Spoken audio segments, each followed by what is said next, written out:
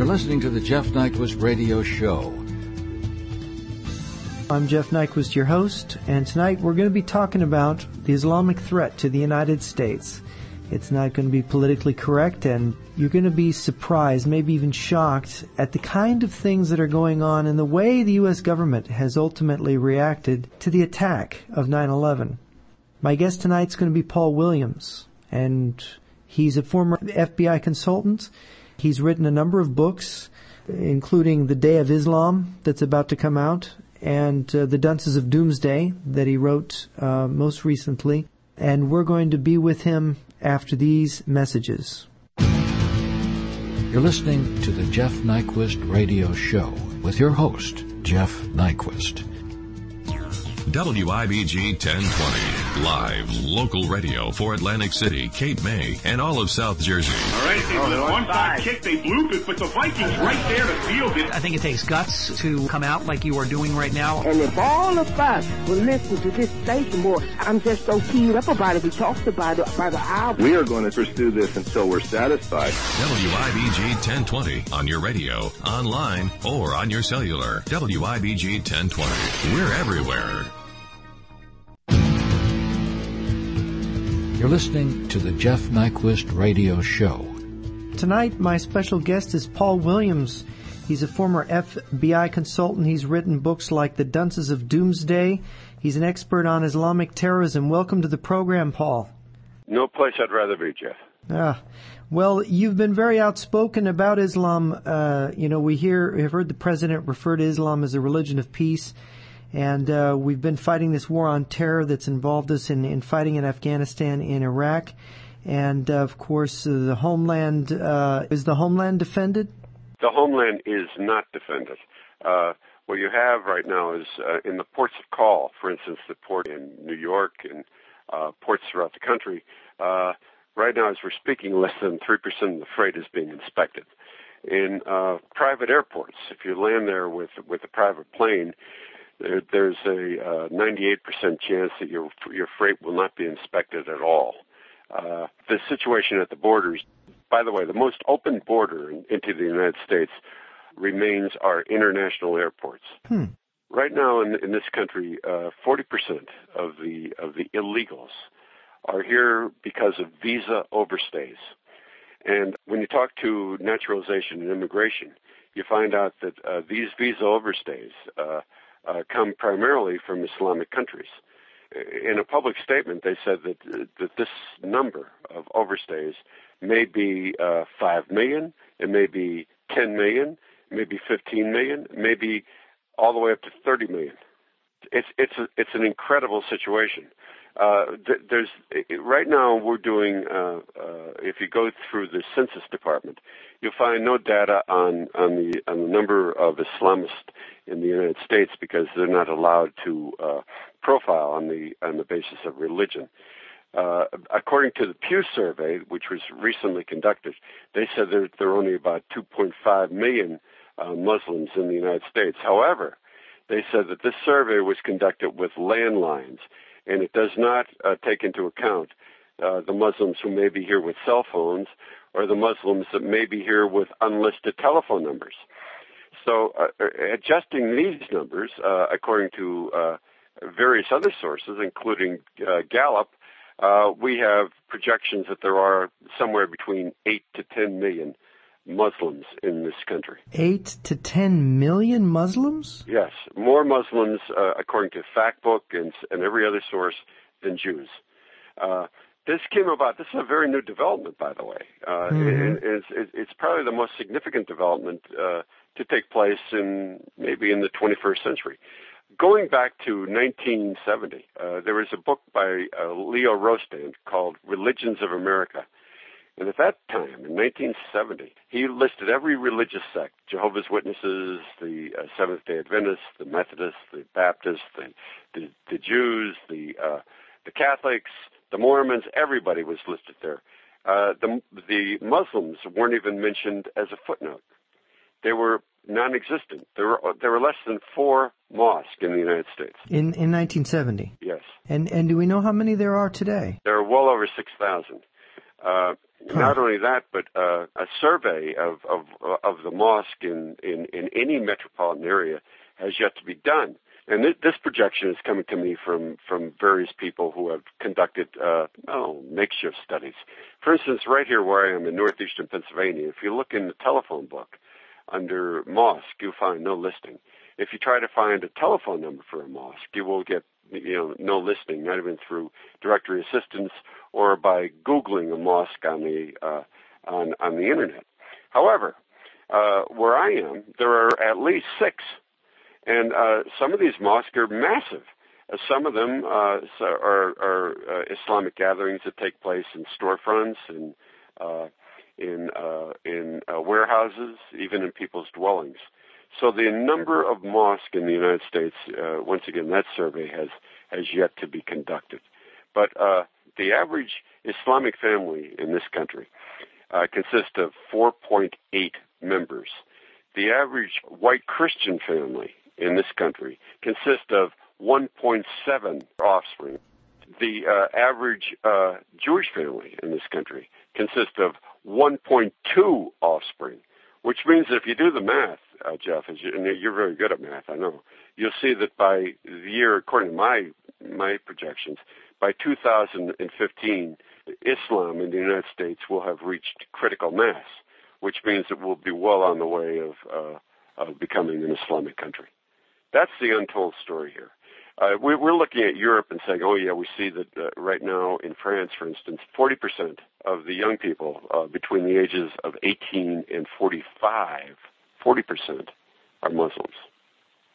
Same figure applies to England. The second most common name in England right now is Mohammed. The number one most common name remains Jack. But Mohammed, with probably by the end of the decade, will be number one.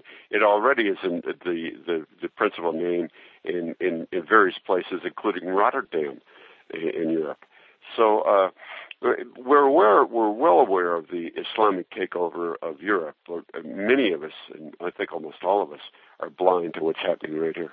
Yes. The concern here is that Islam isn't really a religion of peace, that it's actually, and I think your position is, it is a intolerant religion that makes war on other religions as one of its characteristics. Jeff, if you look at Muhammad himself, who made a living by raiding caravans and who waged war, who committed genocide, one afternoon he killed 700 Jews, had them beheaded, and had their bodies tossed in a pit. Aside from Muhammad, as soon as this religion erupted in the 7th century, it spread throughout the Arabian Peninsula, spread throughout northern Africa, spread throughout southern Italy, spread into Spain, spread up into the Pyrenees, and they were driven back by Charles Martel in the 8th century, once again by the sword. After that occurred, the Islamic horde again pushed west, and it conquered all of Anatolia, Asia Minor, and pressed toward Jerusalem, conquered Jerusalem, pressed toward Constantinople, and in order to save the Eastern Christians from being converted forcibly into Islam, the Crusades took place. This was a defensive war to ward off the Muslims. And we really lost the Crusades because the Islamic horde managed to conquer Constantinople, and it's now Istanbul. But even after that, after the Crusades came to an end, the great Islamic movement by force and by violence spread west again. And they were stopped at the gates of Vienna by the great Polish king John Zabriskie. And once again, even after that, they spread throughout the Balkans in the 18th and 19th century. In the 20th century, we saw the sudden push west again, west and east. So this is nothing new. Every place right now in the world where violence is occurring, every spot, in Indonesia, in Chechnya, in the Balkans, even in South America, even in the Far East, every place where there's an occurrence of violence, where blood is being spilled, there's one common denominator, and that's Islam. With me is Paul Williams. He is the author of Dunces of Doomsday. He's an former FBI consultant and expert on Islamic terror. And we'll be right back after these messages. You're listening to the Jeff Nyquist Radio Show with your host, Jeff Nyquist. At 1020 a.m. or WIBG.com. We're the area's first choice for Christian news, talk, and a whole lot more. WIBG 1020. On your radio, online, or on your cellular. WIBG 1020. We're everywhere. You're listening to the Jeff Nyquist Radio Show. All right, we're back. I'm Jeff Nyquist and my guest, Paul Williams. We've just been talking about the nature of Islam and the problems with it. Paul, I remember some of my medieval history, and what you were just saying was that what we have in Islam is a 1400-year global problem because they have invaded, Europe, Africa, Asia. They've been all over the map. They took over what was the Eastern Roman Empire, and they hold to this day much of that territory. Mm-hmm. And let's talk a little bit about what Islamic doctrine teaches. Is Islam an enlightened religion? Is it a religion of freedom and democracy, or is it a religion that basically teaches despotism and slavery? Well, Jeff, the answer to by the way, and I have to say this before we get much further into the program, I've spoken to radio hosts and I've dealt with news correspondents throughout this country, really on an ongoing basis, almost on a daily basis since 2001. You are, believe me, Jeff, and I want to say this for your sponsors and everybody in your audience, you are one of the best, probably the brightest of them all. So it's an honor to talk to you. But getting back to what you just alluded to, it's a most unenlightened religion. Islam has, if you look at countries that are Islamic, you will see that they're all backward countries. They're all countries in which women still walk around in garbage bags, and countries in which people are still crucified, countries in which books are not printed. For instance, there are more books printed in Spain in 1 month than have been printed and published by all of Islam since the 7th century. How's that?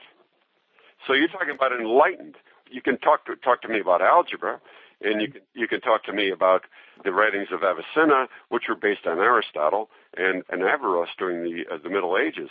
But what are the great accomplishments of Islam? It's certainly not tolerance. It's certainly not enlightenment. It's certainly not science. What is it? What have they brought? What have they contributed to Western civilization? And they're not saying, oh, they are such a great force, even in U.S. history. Let me tell your audience this. Regarding U.S. history, and they're saying, oh, we were here before Columbus. Well, let me tell you the truth. At the time of the Civil War, there wasn't one Muslim in the United States of America. At the time of World War I, there wasn't one Muslim in the military. Not one. Not uno. None. Ipus. The amount of Muslims who served during World War II represented a mere handful, less than 500. So their contribution to the United States, I don't know what it is. Even going back to 1960, there was a mosque in Grand Rapids. There were manifestations of the Nation of Islam, which of course is not Islam at all. These people have contributed absolutely nothing to our culture and less to Western civilization. As a matter of fact, they're a barbarian horde. They represent an end to progress. They represent the repression of women. They represent a group that's involved in child molestation. They take young girls and they perform genital operations, circumcision on them, so that they will not become wanton. These are people who will not allow even the playing of classical music. I don't know how anyone can look upon this as an enlightened religion or say that this is a religion that does not pose a threat to our way of life, because it does. So it would be accurate to say, wouldn't it, that Islam is not a religion of peace. It is not a golden, shining civilization. Instead, it has represented historically despotism, oppression of women, predatory war, plunder, and hostage-taking. Exactly. And we even get the word assassin from Muslim civilization, so-called... There you go. There you go. Once again, during the Crusades, yeah the Hasim, eaters of opium, yeah. It's interesting to me the deference that the president pays. Now, the president is our most feared leader. If you compare him to his Democratic opposition, he is a ferocious warmonger by comparison to them. But he calls Islam a religion of peace, and he bends over backwards to say that the terrorists have hijacked Islam. And I've read the Quran, not the whole thing, but good portions of it. And what I take away from it is that Osama bin Laden is pretty close to the Quran, as far as I can tell. Oh, he's pretty close to Muhammad. Yes. I mean, Muhammad committed this exact same acts as bin Laden. I mean, they could be brothers. But yeah, regarding President Bush being a warmonger, I mean, the United States, I mean, if we are at war, and we are at war, I think the American people should realize that this president has let us down. If we're at war, Jeff, and I have two nephews over there, and I'm in favor of a crusade against Islam. I'm certainly not a pacifist.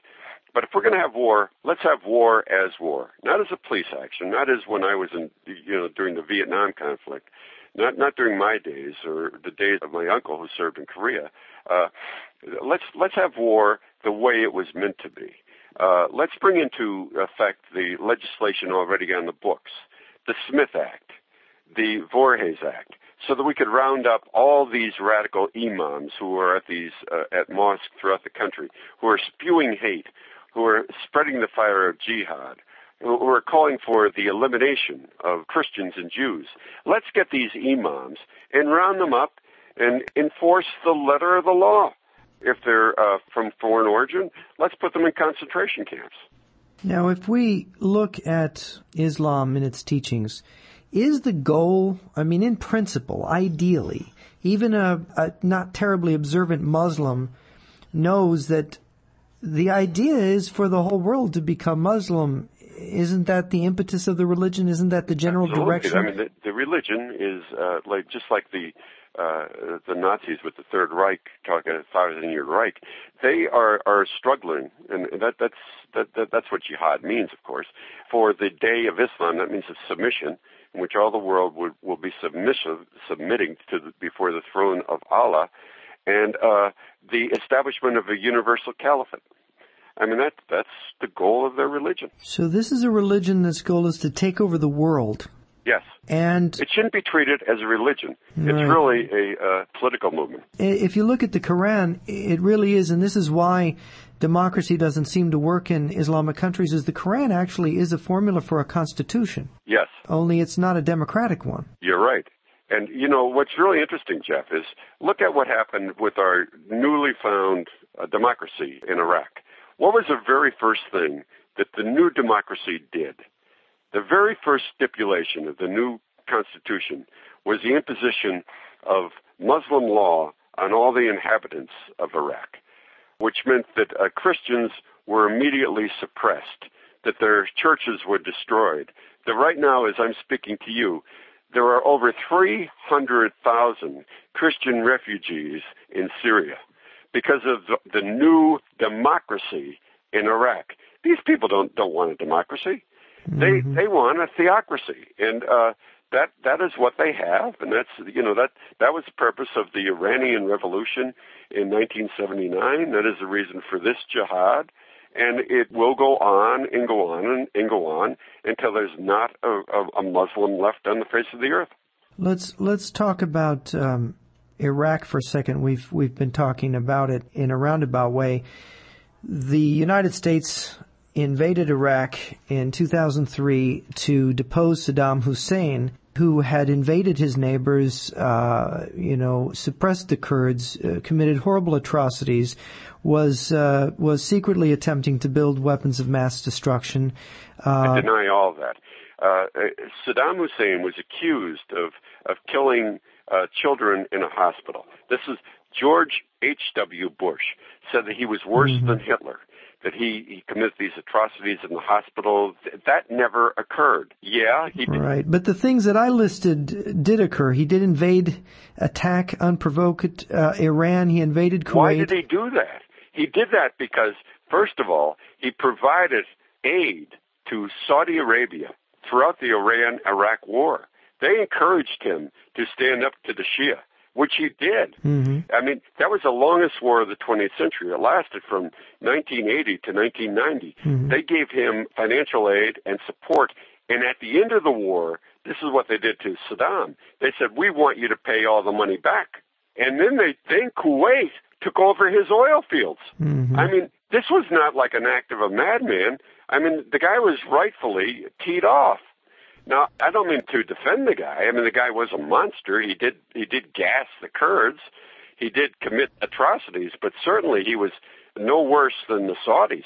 Well, you will admit that he had an ambition to become the great master of the Arab world. Well, we wanted that. We propped him up during the Iran. He was our ally. Well, Iran had taken hostages, and Iran was seen as a threat, mm-hmm. and he was counterbalancing Iran. So we accepted that it was to our advantage to have Iran occupied with Iraq when Saddam just voluntarily attacked it in September of 1980? Yeah. But I was going to say we invaded Saddam Hussein to overthrow him, to bring an end to the threat that he posed. And the result was that they didn't find weapons of mass destruction to the satisfaction of the president's critics. And so the president suddenly, and this was just my impression, started talking about the rationale of the invasion being to bring democracy to the Middle East. And this was because he had basically taken over a country that was already performing a kind of, well, what you would say a service in the region, because it was making everyone afraid, and everybody was turning to the United States. It made the United States very necessary in the Middle East to have him there, and he was fairly weak and ineffective as a military leader. And so the president had this idea of making democracy in there. Now, as I understand, democracy in an Islamic country and a majority Shiite country located next to Iran is tantamount to inviting Iraq of becoming a satellite of Iran. Which is happening. That's mm-hmm. the second thing that they did. And we're paying for it. And we're paying for it. The second thing was to forge a new alliance with Ahmadinejad, which occurred immediately in January 2005 with the new democracy there. Their first act was not to thank the American people for their sacrifice and mm-hmm. the fact that we are spending how many trillion over there? Well, it's supposed to add up to $3 trillion at some point in the future when they count it all. I don't know if that's true. But Jeff, you think they would say, "Oh yeah, thank you for liberating us. Mm-hmm. Thank you for spending all this money here. Thank you for protecting us." No, the very first thing that they did, the new government, was to form a new diplomatic relationship with Iran. Mm-hmm. And as you know, Ahmadinejad recently visited Iraq, and he was hailed. I mean, he was celebrated over. You don't see Cheney and Bush or McCain getting that type of reception over there. It is an extraordinary chapter in the history of the world that the great power of the world has behaved with such utter stupidity as to create out of a formerly impotent enemy a larger, greater enemy at tremendous cost to itself. It's unbelievable, isn't it? Unbelievable. It is unbelievable, and so just looking to the future, it seems inevitable, given this analysis, that when we leave Iraq, or even when we don't leave it, the newly enabled Iraqi Republic is going to, as an extension of Iran, going to break out. Yes, and form the Shia Crescent. And that would be the great accomplishment, inadvertent, of course, of the Bush administration. You will see that Shia Crescent spread from, and this has already taken place, from Iran into Iraq, into Syria, and into Lebanon. And, of course, the consequence for the Sunni world, for Saudi Arabia and the Gulf Emirates, is that they can't really trust the United States to be the guarantor of their security anymore, can they? Well, no, but I mean, that's the role that we've played. And look at the way we're rewarded for that. We are the only ones who have protected the Saudis. And once again, go back to 1980, even through Saddam Hussein. But going back to the Persian Gulf War in 1991, I mean, only one purpose for that, and that was to protect the Saudis. We have been their protectors. And what have we received from that? We've received an oil embargo back in 1973. We're receiving these incredible prices for us developing their oil fields, we are getting the finger every time we turn around from these Saudi princes. Mm-hmm. And it's absolutely outrageous. But we continue and continue to genuflect before them. George Bush has not met a Saudi prince in a white gown that he didn't want to hold hands with. And the Chinese and Russians are moving into the Gulf and making friends with these people because these people are thinking, well, America may not be the future, maybe these countries are the future. And even worse than that, Jeff, as you know, going back to 1973, we did away with any standard for the dollar. So the only strength of the dollar, the only standard for the dollar, remains the fact that barrels of oil are traded in dollars. Mm-hmm. But once the Saudis, and they're threatening to do this already, begin trading oil in euros, what happens to the dollar? What happens to our economy? Well, the dollar already has fallen by a tremendous amount. It's reversed places with the euro, in fact. We are on the way of becoming like a third world country ourselves because of it. It is a very serious economic thing, and from the economic people I talk to, financially speaking, we've drunk the poison and now we must die. In other words, severely constrained finances in this country are going to pretty much dictate a withdrawal from the Middle East. And I wonder what you think, as someone who studied Islam.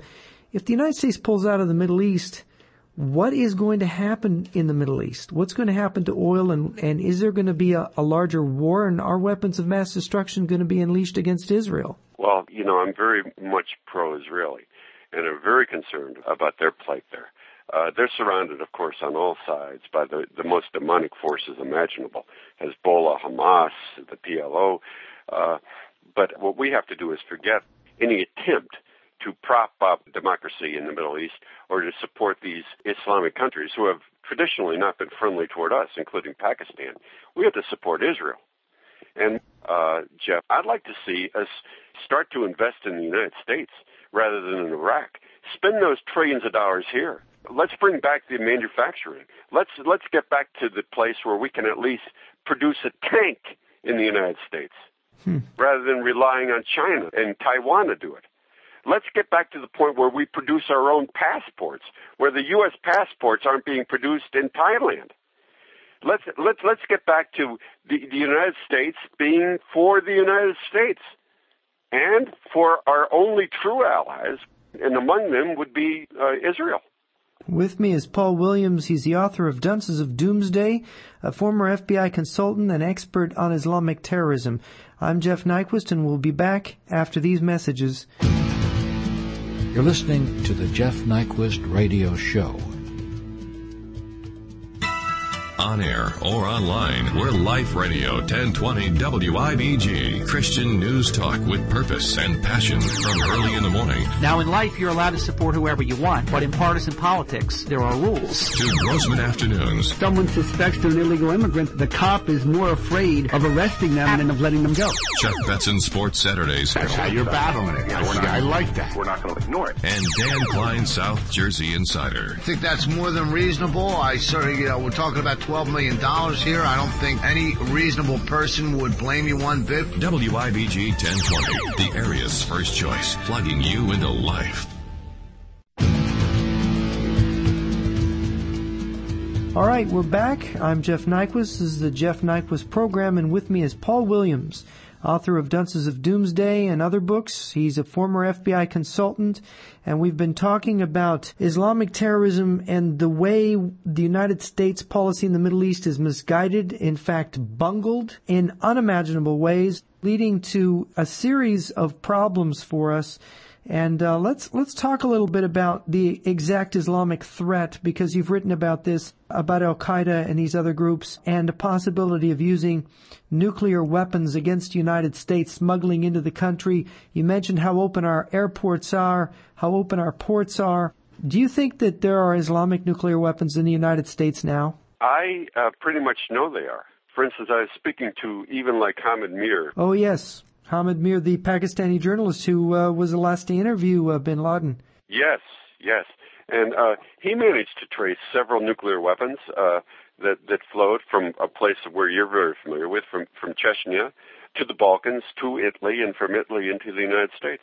So when he was here, to speak, going back to 2006. He was very open about that. Now, what kind of nuclear weapons have they smuggled into the United States? How large, how small, and how do you think they're going to be used? Well, according to even like the Pakistani scientists who were interrogated by the CIA, Dr. Mahmoud and Dr. Majid. Mahmoud was the chairman of Pakistan's Atomic Energy Commission. Mm-hmm. They admitted that they developed nuclear weapons for Al-Qaeda. And, bin Laden himself has announced that he has an arsenal of nukes.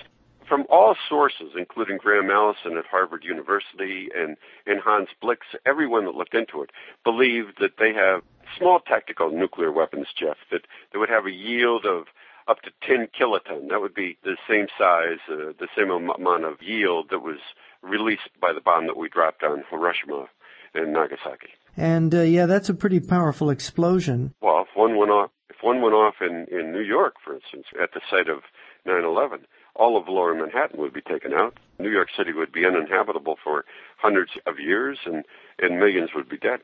Because a ground burst, which is what the terrorists would do of a nuclear weapon, would release toxic radiation at the site. Yes, and that would be carried, of course, by the trade winds into Connecticut and New Jersey, into the 5 boroughs of New York, and massive devastation. Now, why haven't they unleashed this devastation on us? What are they waiting for? Well, according to Mir, and I think he knows more than anyone, he said they're waiting for some galvanizing act. He believes they're waiting for us to make an offensive move against Iran.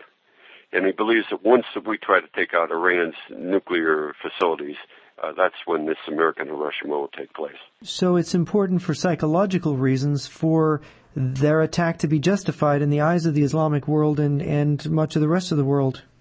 Well, what's interesting, Jeff, is that bin Laden and the Mujahideen already received a ruling from the Saudi clerics that it is permissible for them to kill 10 million Americans with nuclear weapons for the sake of parity.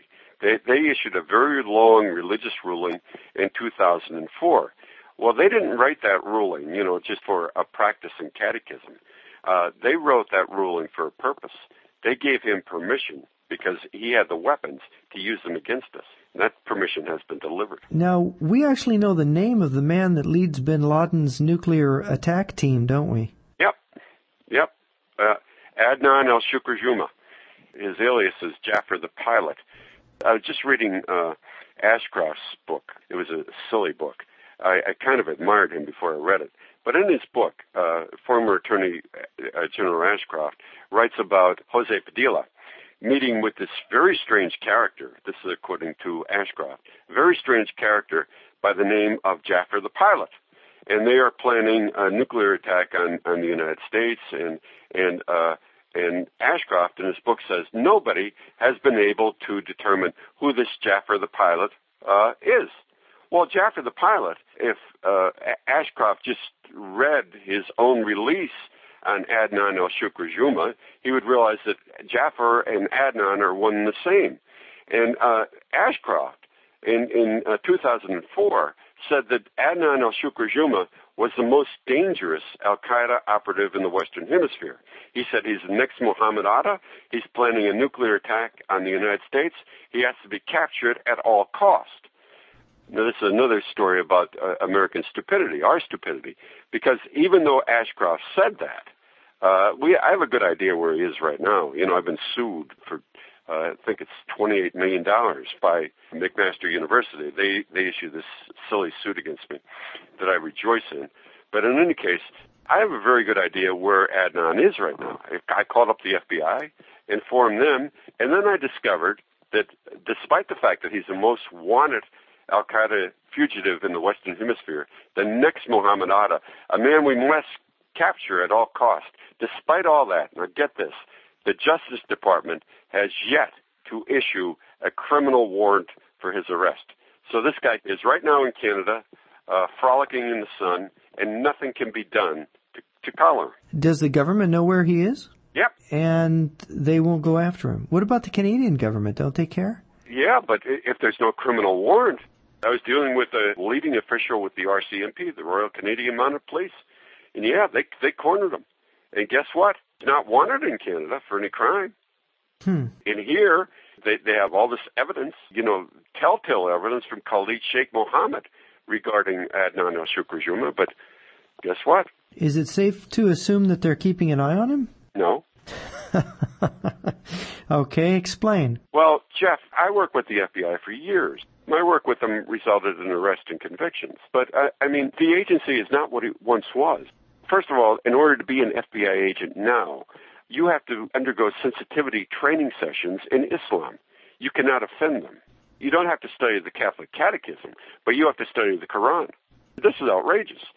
These people are so afraid of going into an Islamic community and collaring somebody like Adnan and infuriating the imams that they're unwilling to do so.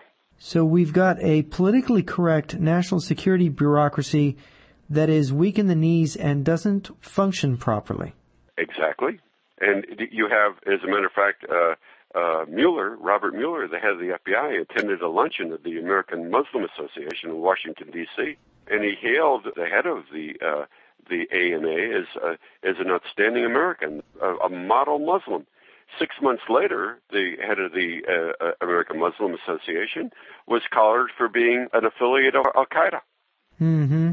So the entire agency is being led by a boneheaded guy and really serving, I don't know what it does. And the CIA is much the same. Yeah. Yeah, there's no doubt it is. It is the nature of our society. We're a commercial shopping mall regime. The emphasis is on hedonism. We don't look that far ahead. We look to the next election cycle or to the business cycle. And 6 months ahead or a year ahead in profits and losses. And all this stuff. And we're at war. Yeah, and we're at war. And we're at war. And let nobody attempt to downplay this war and the intent of the enemy. They are intent upon our destruction. And we might be lolling around and saying, oh, yeah, we're going to pat you guys on the head. We're going to build democracies all over the Middle East. We're going to reinstall, like we have, pornography in Baghdad. And we are going to allow the airing of sitcoms and HBO and MTV. We're going to allow all that. But guess what? These people are not mollified by that. They're infuriated by that. And they are more and more and more intent upon our destruction, including, unfortunately, many of the Muslims in our midst. We have Jamaat al-Fuqra camps throughout the United States, and nobody's doing anything about it. Okay, explain that. What is a Fuqra camp? Jamaat al-Fuqra. Jamaat al-Fuqra, okay. Jamaat al-Fuqra is a group responsible for the 1993 bombing of the World Trade Center. Blind Sheikh Rahman was a member of Jamaat al-Fuqra. Mm-hmm. Throughout the United States, and I've been at these training camps, they have established paramilitary compounds in places like Islamburg in New York that I visited, Islamville in South Carolina, Baladoula in California, Buena Vista in Colorado. Throughout the United States, they, at least 25 to 26 sites, paramilitary sites where they train recruits for the jihad, Muslim recruits who come from the prison system. They're trained at these sites in underground bunkers. I've been there. I've seen them.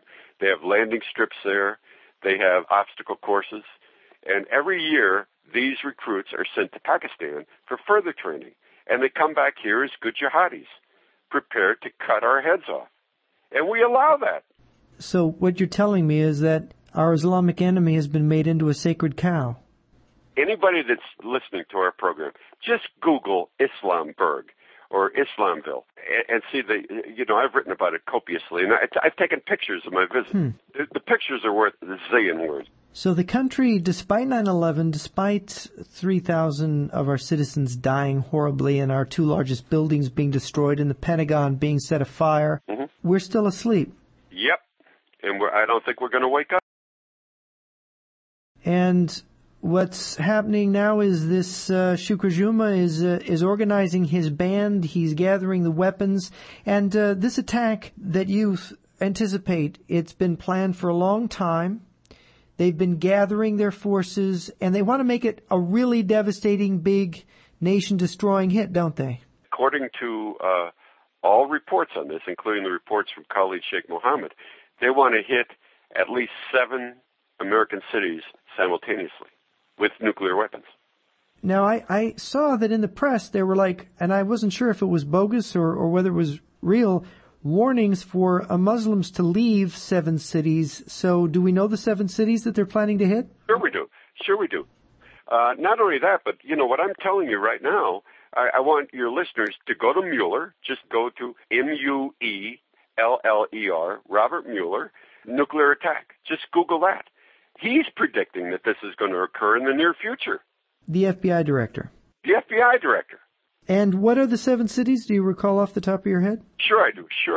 The 7 cities are New York, Washington, D.C., Miami, Houston, Los Angeles, Las Vegas, Chicago.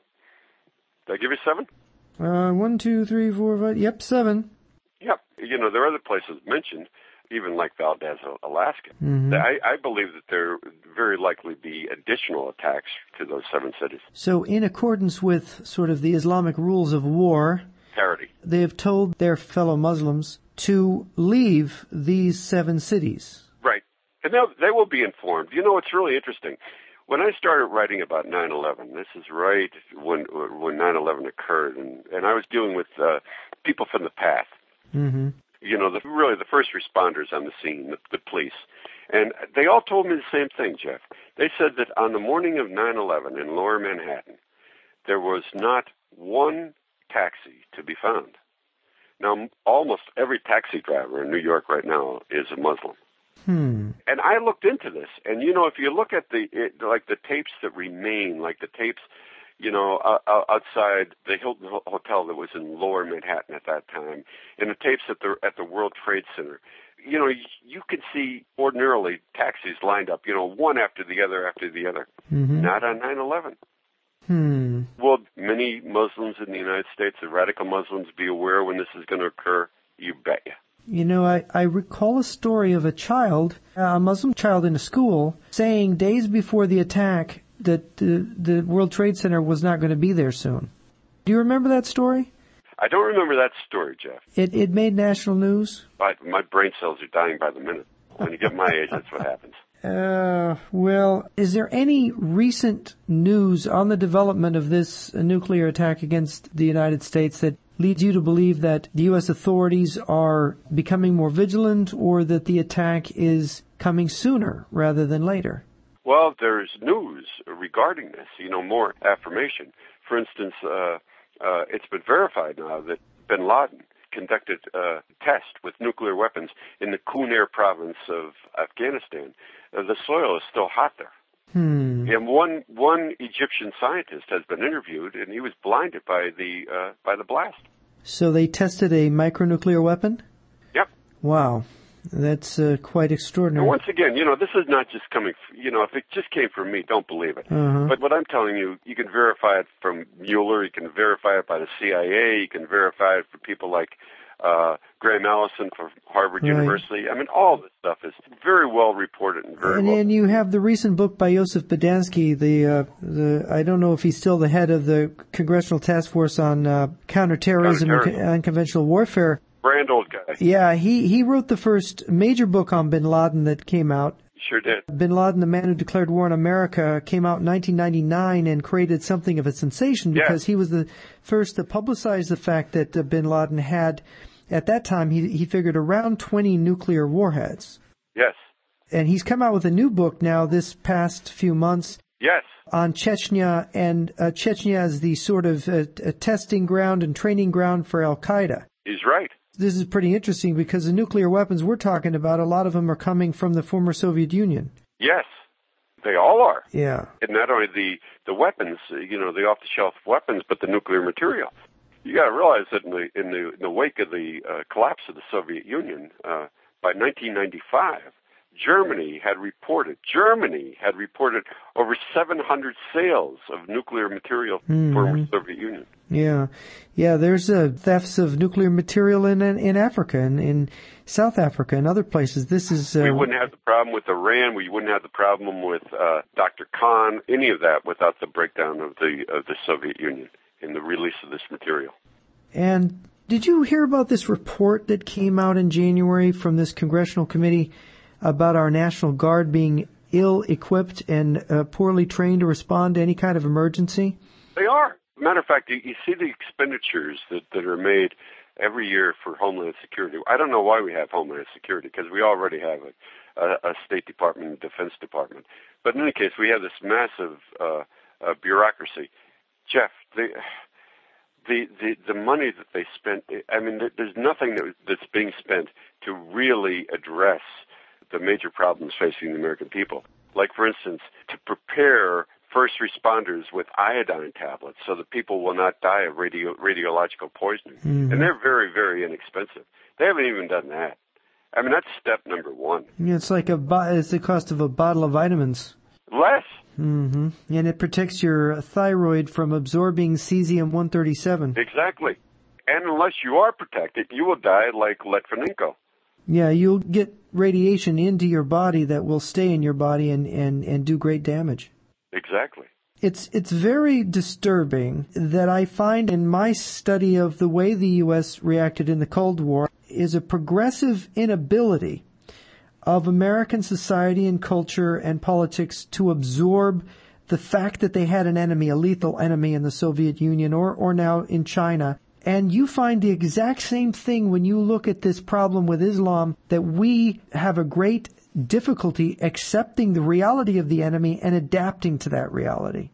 I go beyond that right now. I was rereading Freud's Civilization and Its Discontents, and he was saying how civilizations are built by this life spirit, the eros. Mm-hmm. You know, like Islam, the faith is new, it's vital, it's violent, it's masculine. But Freud said that eventually civilizations like ours turn from eros, from the desire to multiply and spread our civilization and to thrive. Well, we turn from that to thanatos, death. To a desire for death. Yeah, that's the only explanation I can offer for what's taking place in the United States. A massive death wish. That reminds me of James Burnham's book 40 years ago called Suicide of the West, in which he basically described modern liberalism as the ideology of Western suicide. Yeah, and we have it right now. Yeah, it seems so.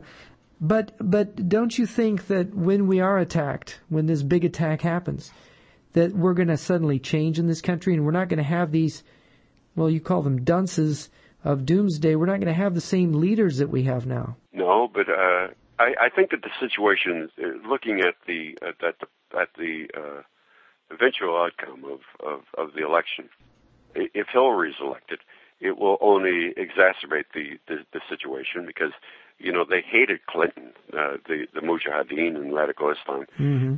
They hated the American people for not expressing outrage at his depravity, mm-hmm. and they would hate the idea of Hillary being the chief executive officer. So, I mean, that would be, in terms of radical Islam, catastrophic.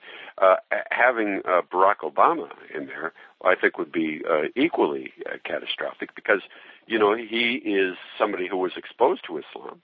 And according to his school records in Jakarta, he's listed as a Muslim student. But the fact that he's now proclaiming himself to be a Christian makes him an apostate, which makes him hateful in the eyes of Islam. And then thirdly, you have McCain, who wants to appoint James Baker as his chief mediator in the Middle East. And Jeff, you know what that was. James Baker is kind of an appeaser, isn't he? Not only an appeaser, he's really all but a Saudi. Mm-hmm. Yeah, he's sort of part of the Bush-Saudi relationship that's existed for many years. Right. Now, what's the prospect that if we are attacked, that we'll even be a democracy, have an election, and have another president? Well, of course, you know, if that attack occurred while Bush is still in office right now, according to the new stipulations on the Patriot Act, a state of emergency could be declared, which would bring an end to the election and impose martial law. I mean, that's very likely to occur as well. I can't look into a crystal ball and project what's going to occur, but everything I'm looking at, the indicators are not good.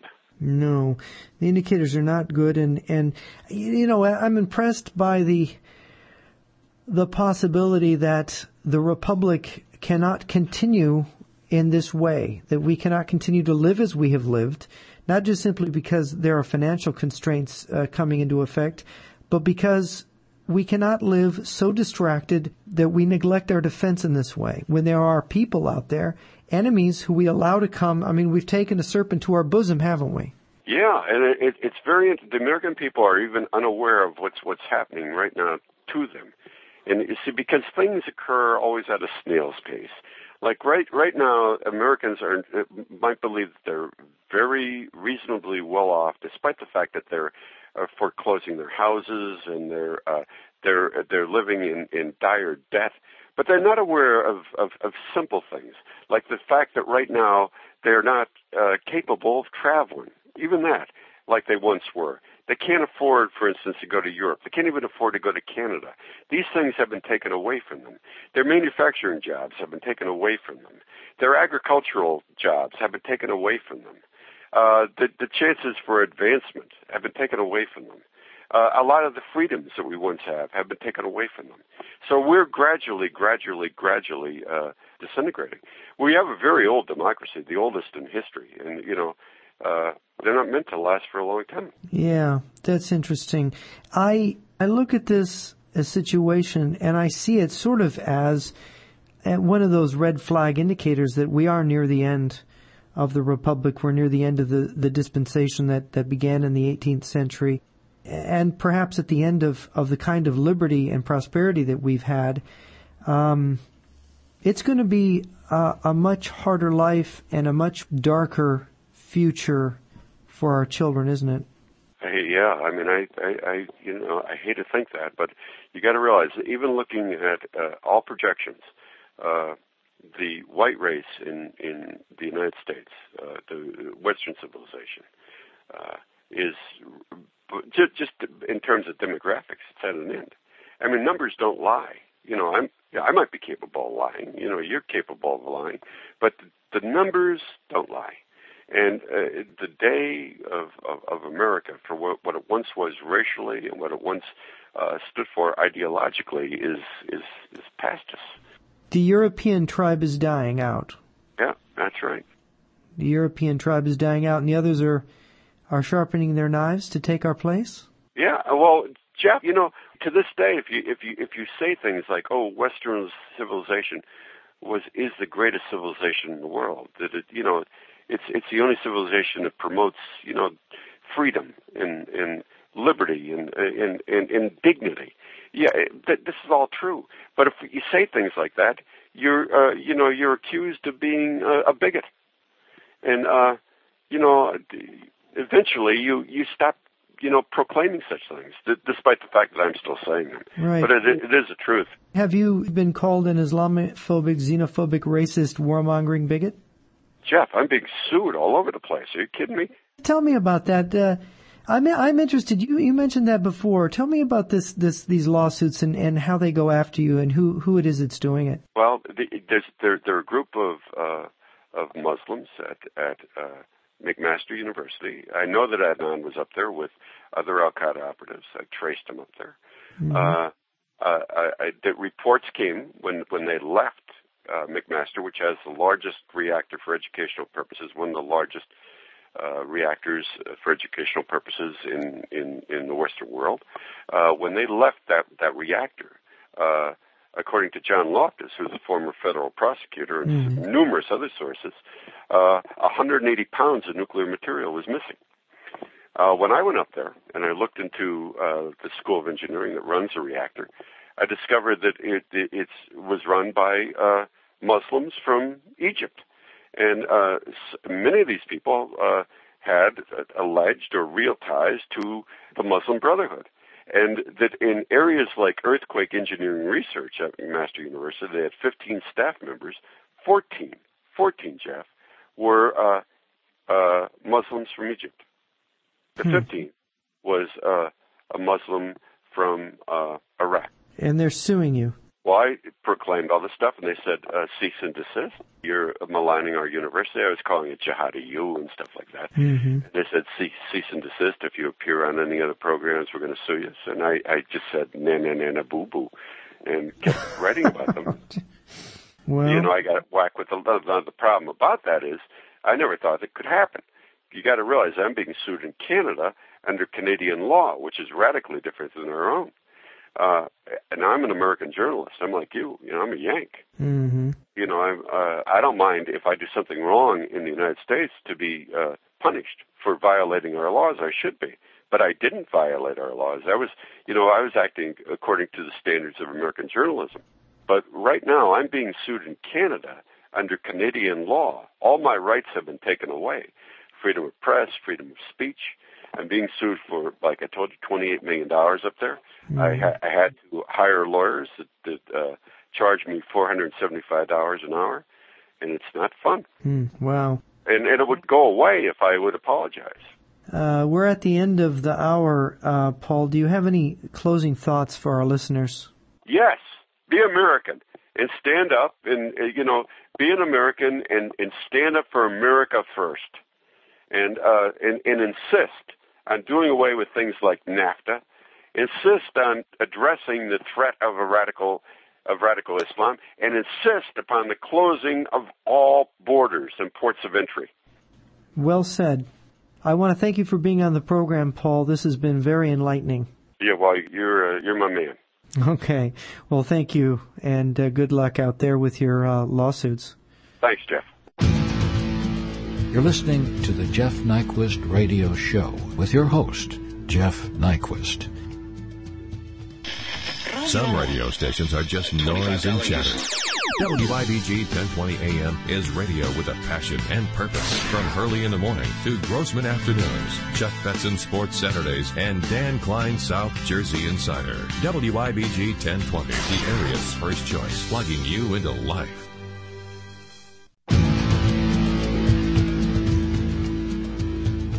Well, you've heard the message of Paul Williams. You've heard what he thinks. And the thing that I draw from it, because I don't know, and perhaps no one really knows what the Islamic movement is capable of, whether they have working nuclear weapons, whether they're able to organize a major attack on the U.S., or whether they are shills in a much greater game played by great powers. What I take away from it is the fact of the U.S. government's failure, not only in its foreign policy in Iraq, but also in its ability to defend the homeland. And I take this to the American people because I think we've become a distracted, hedonistic shopping mall regime, and that we all bear some responsibility for being consumers instead of citizens. I am Jeff Nyquist, and I hope you'll join me next week at the same time for another edition of the Jeff Nyquist program. You've been listening to the Jeff Nyquist Radio Show. We invite you to join us again next week at the same time. In the meantime, please visit Jeff's website at jrnyquist.com. Again, that's jrnyquist.com. Thank you for listening.